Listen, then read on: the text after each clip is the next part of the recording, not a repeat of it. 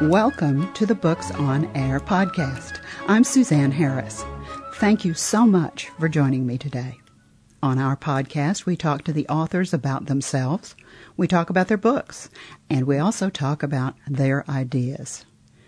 Each and every book has two stories, and we will talk about both stories. Joining me today is Dr. Daniel Brubaker, and he's here to talk about his book, Psychosocial Political Dysfunction of the Republican Party. Dr. Brubaker has spent half of his career in academic medicine at such institutions as the University of Pittsburgh Health Science Center, Oklahoma University Health Science Center, at both the University of California, Los Angeles, and the University of California, San Francisco Departments of Pathology. He spent the past 20 years in the medicine industry, which includes both legal and clinical medicine. Dr. Brubaker, it's such a pleasure to welcome you to Books on Air. Thank you so much for joining me today. Oh, thank you. We'll have fun, I'm sure. I think we will, too. This is such an interesting book, and I'm always curious. You know, it occurred to me several years ago, I guess, that books don't just tell one story. The author tells a story in their book that's meant for the reader. But there's always something behind the book. There's always a reason that the book was created. Tell me about how you chose to write this book, Psychosocial Political Dysfunction of the Republican Party. Where did it come from? How long did it take you to write? Well, it took me about 3 years to write, and it kind of came from my observation of the Republican Party over the past 30 years, and I saw how bad it was getting over the past 7 years. So what I've done with the book is I used my background, medicine, science, and also I've had an interest in philosophy and psychology as a teenager, reading books then, and I have an interest in sociology, as well as logic and history. So I used all those all those disciplines to write the book, and I wanted it to be educational, and I wanted the reader to think about what they were reading, use critical thinking, so that they would come away from this book more knowledgeable about different things that I think the Republican Party is getting into. Well, you've got 10 chapters, and I can imagine that it took at least 3 years because each chapter is extensively researched and documented. You give people, the definitions of terms. It's just such a comprehensive book. Let's give the listener a little bit of an overview of what you cover in the book. Well, the Republicans, I think, have a hard time distinguishing between fact and fiction. So the first chapter is about that, and I go into a lot of detail in terms of how facts are accumulated and how we use those facts in different ways. And I have some medicine in there as well as science. It may be a little bit difficult for some people to understand some of the science, but I want them to still read it and be educated with it. And then the second chapter's on child development with behavior, because it's child development from age 2 to age 5, because what I've seen with the Republicans is really childish behavior. So I included that. And then I go on to the more psychosocial or psychological aspect, including personality disorders. And then the next chapter is on the why Republicans call Democrats socialists, which they're not. And I go through all the aspects of socialism so that people understand what socialism really is. And my opinion is that the Democrats utilize social democracy and not really socialism, because socialism also involves a economic system, and we don't have that. And I don't think people realize this, but we had a socialist party in the United States from 1900 until 1972.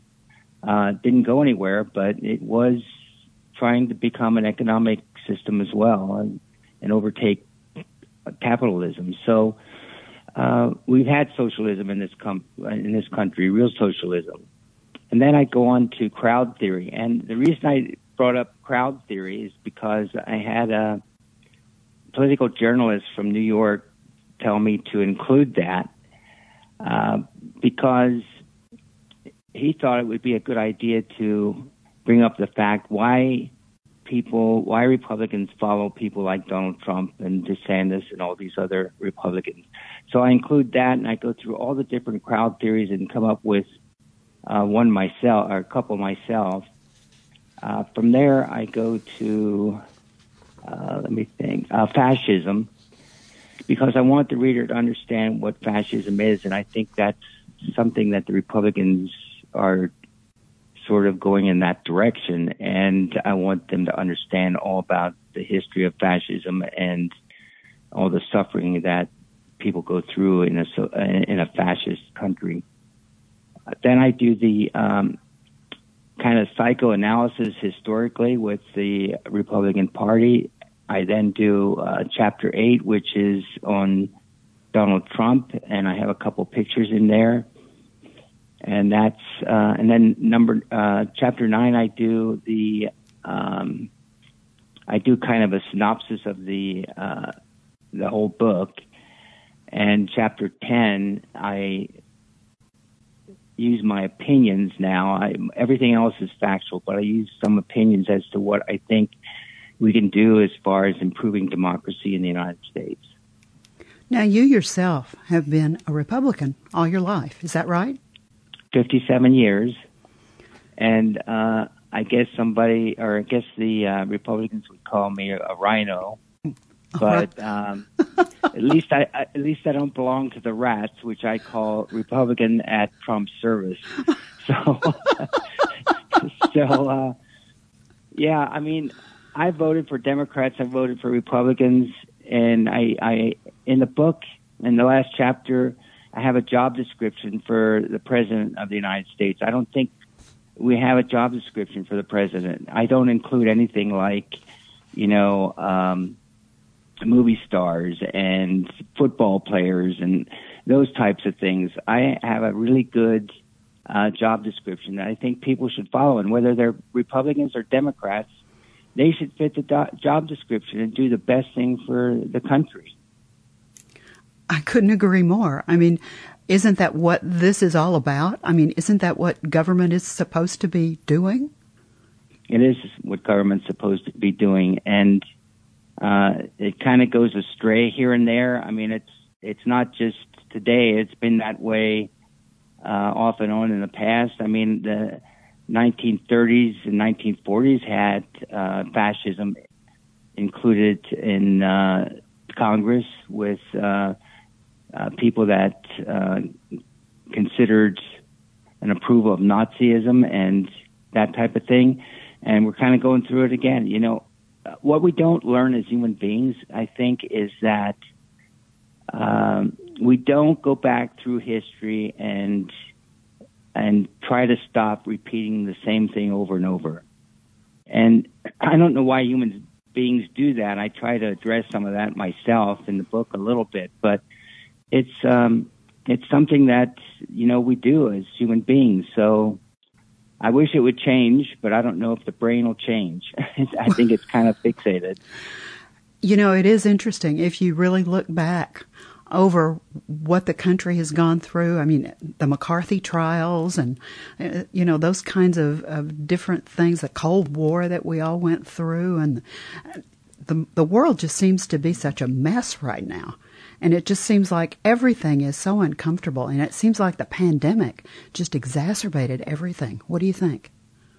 Oh, it did. And it created a separation of people in our country. I mean, we've had people that approve of vaccinations, and we have people that disapprove of vaccination, thinking that they could, it's their right, their freedom not to have vaccinations, and the government shouldn't interfere. But I'm a big proponent of vaccinations, and I even describe that in the book a couple of places about vaccinations. They've been excellent in terms of eradicating disease. Polio, almost measles, but not quite. Smallpox and different other infectious diseases. So I'm a big proponent. I'd rather have the vaccination than have the virus. I have not had the COVID-19 infection because I've worn masks. I got all the vaccinations, and I'm happy I haven't had the infection because I don't want it. I don't want it to get into my body. I'd rather have the vaccinations, which, medically I know what vaccinations do. So they're safe, and I'm a big proponent of them. One of the things that I found so fascinating in the book is what you just did. You have this broad spectrum of knowledge and this broad spectrum of the way that you think. And you have taken those different professions, different points of view, and you've woven those into this book. And I think it makes it particularly interesting because you have that a perspective that I just had never thought of before. There's a quote from Oliver Wendell Holmes. He once said, "The human mind, once stretched to a new idea, never returns to its original dimensions." And I think what you've done in this book is exactly that because of the way that you put it together. Was that your intention? Well, I think it was. I don't think I was intentionally trying to do that originally, but like I mentioned earlier, I used all the disciplines from science, medicine, psychology, philosophy, and various disciplines to kind of prove the dysfunctionality of the Republican Party right now. And I think there's a real problem, possibly with mental health in the Republican Party. So, yeah, I've used everything I could to do that, but I don't see it as I was doing it intentionally. I didn't do it that way. It kind of all fell together, I think, at the end. Well, I'm glad I saw the perception. I mean, to me, whenever I was reading, I thought, wow, because it just felt like I was looking across a spectrum, and that gave me a different perspective and a different point of view than I think I would have ever had, because I don't have that kind of background and I don't have that kind of vision. So I thought it was terrific, actually. That's what I'm trying to say. Okay. I appreciate that. Certainly. Dr. Brubaker, how did you do the research for this? I mean, did it take you 3 years just to do the research, or did you write it as you went along? What was the process for the birth of this book? Oh, that's an interesting question. When I was in ninth grade, and the science teacher said, you can't know everything possibly in this world, and the only way you can is go to the library and get your questions answered. And I've been doing that all my life, and I've been involved in research. I actually discovered a new disease that no other doctor discovered, which we called post-transfusion graft versus host disease. And I also came up with a diagnostic test that one other doctor in Munich came up with the same test, and he kind of beat me to it. But I think, let me go back to your question again. Could you bring that up? Right. I was just talking about, how did you do the research? Did you do it a little at a time? How did you pull all this together, I guess is really the way to put the question. Okay, so I started off with fact versus fiction, and then I just started outlining different things, and I did all the searching on the internet. Mm-hmm. Since we have that at our fingertips, and it takes a lot of work to go to the library and research everything. And so having the internet at our fingertips with things like PubMed and Wikipedia and other educational sites, I pull up everything I possibly can, and I just go from there.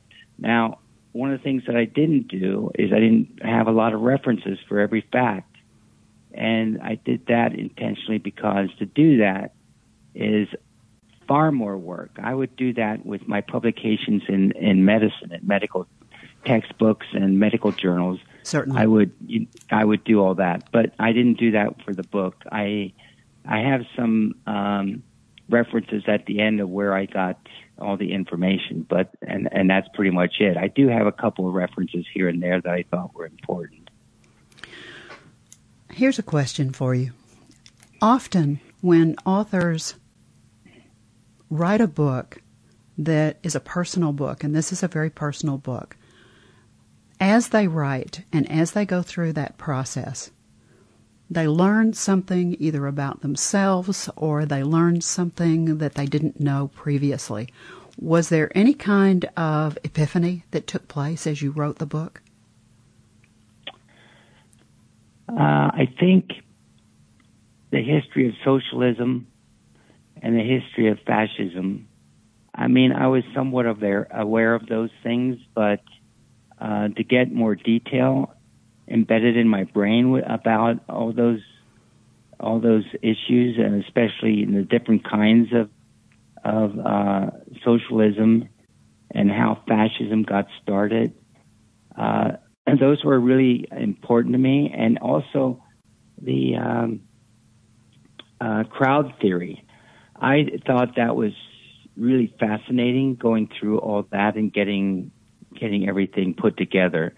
And I could now see a little bit more how the brain works in terms of bringing that all together.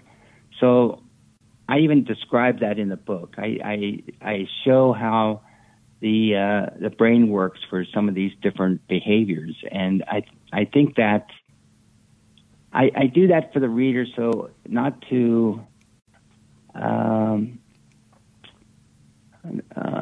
I do it so that they kind of understand how the brain works and how the behavior works with the brain. Good. I think that's important. And we've been talking about this book, and I know that our listeners are saying to themselves, okay, where can I find this book? So I'm going to tell them, and then I'm going to ask you if there are some other places that it's available. Now, it is on Amazon, so let me give you, dear listener, the title of the book, and let me do a little spelling for you. The title of the book is Psychosocial, Psychosocial, Psychosocial Political Dysfunction of the Republican Party by Dr.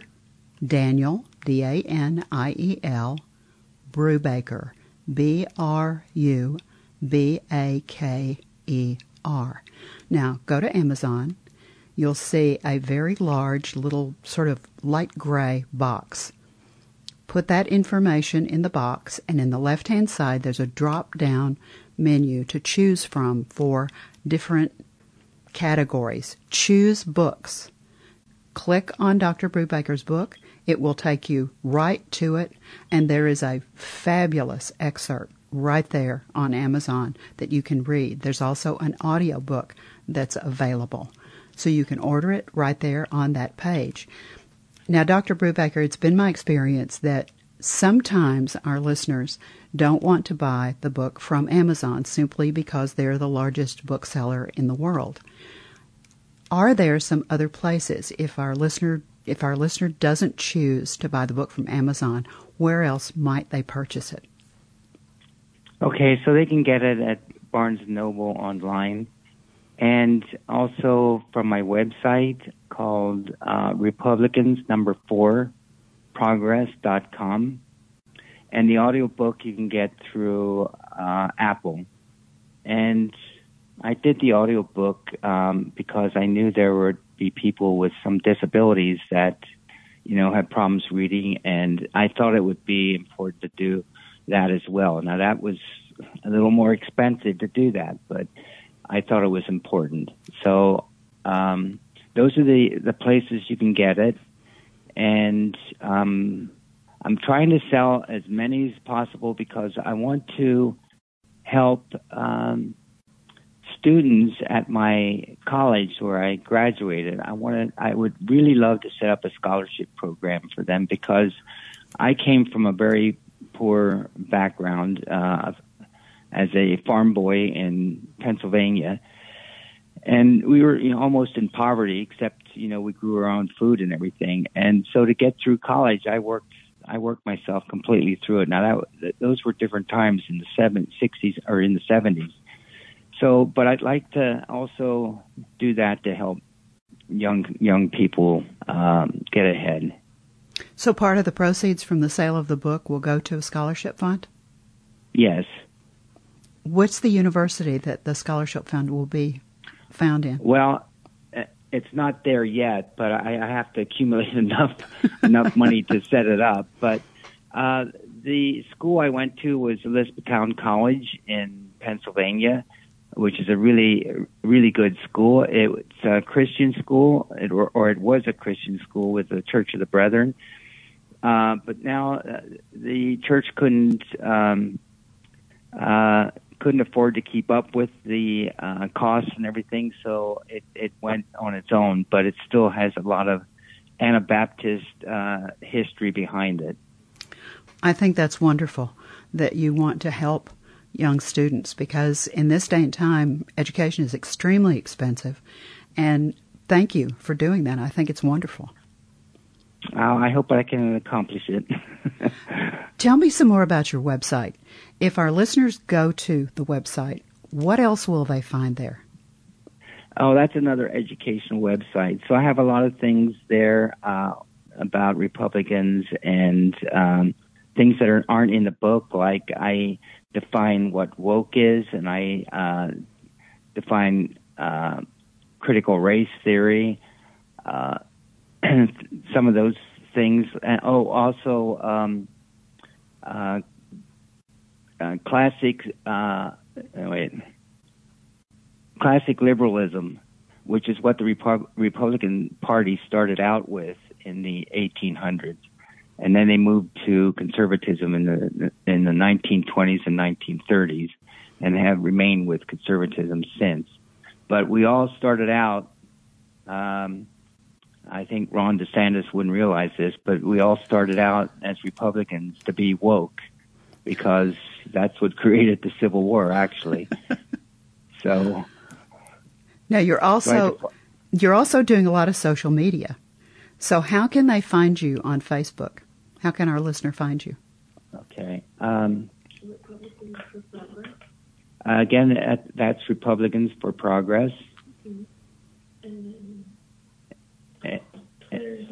And Twitter's a different one. Let me get that for you. Okay. I think it's Rep, isn't it? Rep, R-E-P. Yeah, Rep for Progress. Rep for Progress. Number 4. And that's number 4 as well, not F-O-R, but number 4. Okay, the number. Yeah, yes. Now, what have you got on Instagram? I don't have a lot with Instagram. I'm doing a lot more with Twitter now, and I tweet different things. Things come to my brain here and there. Different things like definitions and what's happening today. What's recent. I haven't done anything on Tucker Carlson yet, but that may be next. I don't know. Well, this has just been fascinating. Now, I always like for the author to have the last word about their work, especially a work as thought-provoking as yours. The listener will become a reader, and when they pick up a copy of the book, Psychosocial, Political Dysfunction, and the Republican Party, they'll sit down. This is not like a romance novel. They're not going to just read this from cover to cover in 1 or 2 sittings. This is a thought-provoking, intellectual book They're going to sit down and they're going to begin to read, and it will make them think. And so they'll put the book down and they'll come back to it. They'll put the book down and they'll come back to it. But eventually, they will come to that very last page of the book. They'll read that last page, and they'll either electronically or physically close that cover. What do you want that person who is that reader to take away from the book when they finish it? Well, I want them to come away with it being further educated. This was my intent to begin with. I wanted to have the book completely factual, which it is. I wanted them to be analytical when they're going through the book and use critical thinking. And I wanted to create some debate as well. I know it's very controversial, and in fact, on Amazon, there's a reviewer on there that's Republican. I think he's a little more far right, but he's being critical of the book, and that's fine. You know, I don't really want everybody to think that this is the way to go with the Republican Party. I think it should create a debate, and I think we should consider the future of the Republican Party. And right now, I don't feel like it's going in the right direction for young people, and I think the young people are getting that. I mean, we're seeing protests. We saw them in Tennessee, and they're happening around the United States where young people are coming out and protesting. So I think the Republican Party needs to change their behaviors a little bit to do things a little more normal, I guess you would call it. Well, you've certainly created something that's perspective-altering and thought-provoking. I want to thank you. I have enjoyed this so much. You and I could be talking for an hour. I mean, it would be so easy for us to do that. It's just been such an absolute pleasure. Thank you so much for being my guest today. It's just been interesting and, as I said, thought-provoking and perspective-altering. Well, thank you so much for having me. I had a great time. Thank you. Good. Now, remember, you can find Dr. Brubaker's book, Psychosocial Political Dysfunction of the Republican Party, on Amazon, Barnes & Noble, and on his website. You've been listening to the Books on Air podcast, brought to you on webtalkradio.net. You can also hear this podcast on Spotify, iHeartRadio, Stitcher, and Apple Podcasts. I'm Suzanne Harris, and I do hope you'll join me for my next Books on Air podcast, because remember, you never know who's going to be here, and you never know what we're going to talk about. So thank you so very much for listening.